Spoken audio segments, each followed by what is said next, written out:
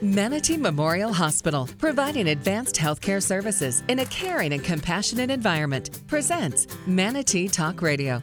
Here's Melanie Cole. If you suffer from knee pain, you know how debilitating it can be. It can keep you from playing with your kids or your grandchildren. It can keep you from enjoying everyday activities. My guest today is Dr. Arthur Valadie. He's a board-certified orthopedic surgeon and a member of the medical staff at Manatee Memorial Hospital. Dr. Valadie, I'm so glad to have you with us today. So many millions of people suffer from knee pain. What are some of the most common causes of knee pain that you see? There's a variety of causes of knee pain, and one of the most common ones we see is simple degenerative arthritis, and that's an age-related wear and tear issue of the knee that is very, very common, afflicts millions of people.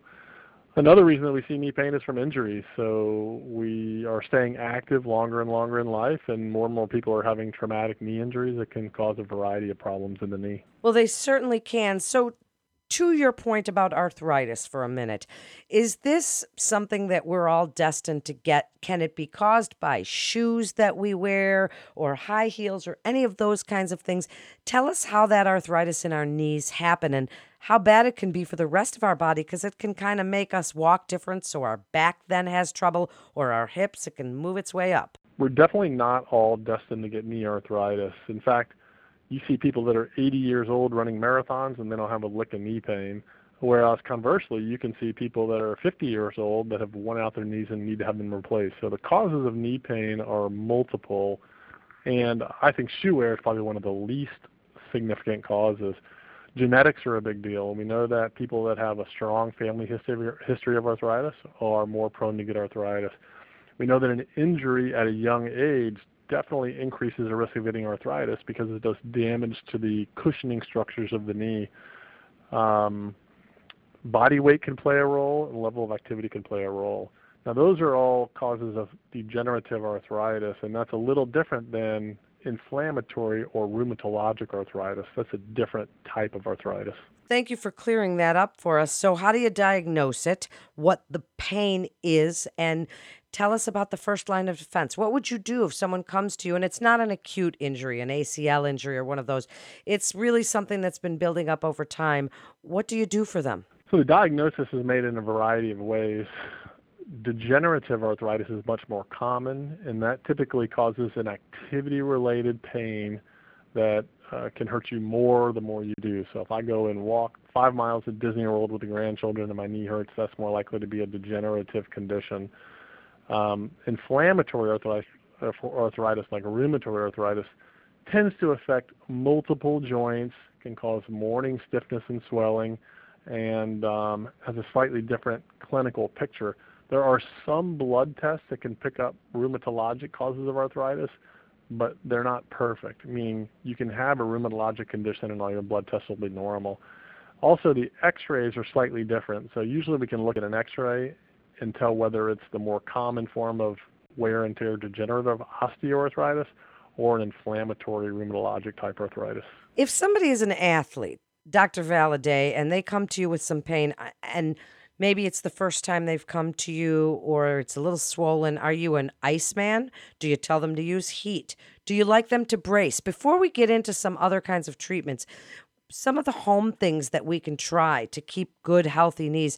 Do you like us to brace our knees? Tell us a little bit about some of those things. One of the most important things we can do is modify our activity and listen to our joints. So if I'm active and my knee is swelling and hurting, one of the best things I can do is simply rest and give it time to recover. In a relatively acute setting like this, I find ice to be better. Ice seems to have a better anti-inflammatory effect. I'm not a huge user of braces, although they can help some people. Sometimes a simple compression sleeve can give people some relief of knee pain and swelling. There are certain forms of arthritis where bracing can be helpful, but really braces play more of a role in an instability situation, an unstable knee, which is a little different than an arthritic knee. So then what? What would you do for somebody that comes, they've got an arthritic knee, maybe they're not ready yet for replacement? You mentioned activity modification and exercise. What would you like them to do? What is the first thing other than those that you might try, whether it's injections or NSAIDs? Tell us about some of those modalities. We utilize a slew of non-surgical treatments for knee arthritis before we ever have a discussion about knee replacement. So again, activity modification, meaning low impact activity, pool exercises, cycling, that sort of thing can make a big difference. Over-the-counter anti-inflammatory medications can be effective, but we have to be careful with those because they have side effects, particularly if you're taking a blood thinner, and there's a whole lot of people on blood thinners nowadays. Weight loss is really important, so we routinely refer people to a nutritionist who can help with their body weight. That plays a huge role. Strengthening exercises have been proven to diminish the pain related to knee arthritis. There's a whole bunch of different things we can inject into the knee as well. The most common injection is a steroid injection or cortisone, and that basically is a potent anti-inflammatory that we put right into the knee that can calm the knee down. There's a big industry around what we call viscosupplementation. That's an injection of a gel-like material that's a lubricant in the knee. I would tell you the data is a bit controversial as to the effectiveness of those treatments, but there are some people to get relief of that. And one of the hottest topics in orthopedics right now is the question about regenerative medicine, meaning can we put either proteins or cells, natural substances into the knee to provide a healing environment? And the answer is maybe, but we don't really know yet. We don't believe that the popular, quote, stem cell treatments regenerate cartilage in the knee. That's really most likely not how they work. So we've tried all of these things. You've tried cortisone injections and activity modification. When the discussion does turn to surgery, what does that discussion look like, and what types of treatments can you offer? So for an arthritic knee, meaning a good old-fashioned, worn-down osteoarthritic knee that's an end-stage knee that doesn't respond to fairly extensive conservative measures, then we turn our attention to surgical options. Once there's a significant degree of arthritis, then a minor operation or small operation like an arthroscopic surgery typically doesn't derive much benefit unless there's something loose floating around in the knee or a significant meniscus tear. And then we have a discussion about knee replacement surgery, which is basically a resurfacing of the knee or a retread job of the knee. So instead of bone on bone, we now have metal on plastic, and we restore that function to the knee. Isn't that amazing? So what about knee replacement? Both knees, one knee.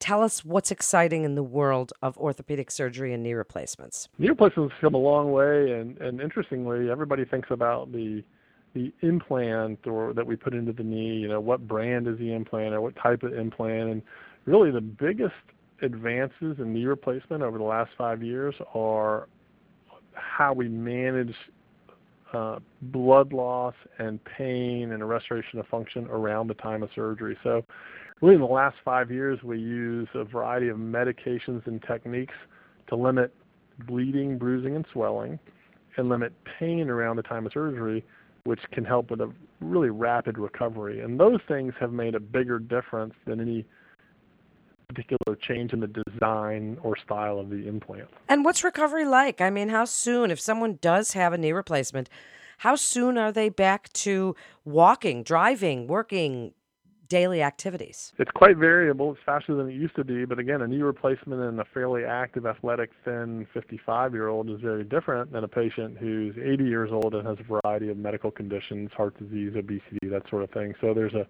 wide variety or range of recovery really based on patient factors. In general, I tell my patients that sometimes they can go home the same day. Sometimes they have to stay in the hospital for a day or two. But we do healthy patients as an outpatient now, let them go home the same day. I tell them that they may be on a walker for a short period of time, and that may vary from 3 days to 2 weeks. Most people really are reasonably mobile within a couple of weeks and really quite functional within a month. Total recovery time before you say, boy, this knee feels like it's totally recovered from the surgery is variable, and it can be 3 to 6 months. Such great information, and what an exciting time to be an orthopedic surgeon. Do you have any final thoughts, procedures that we haven't mentioned, advice on keeping healthy knees? What would you like to tell the listeners? Probably stuff they already know, but sometimes it's hard to do. So I think we need to keep our body weight down. We need to keep our muscles strong. We need to maintain flexibility. I'm a big believer in proper nutrition for overall health and trying to diminish the inflammatory environment that our body's in.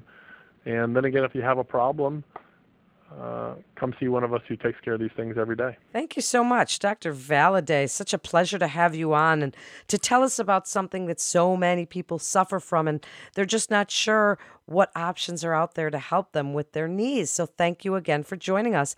That wraps up this episode of Manatee Talk Radio with Manatee Memorial Hospital.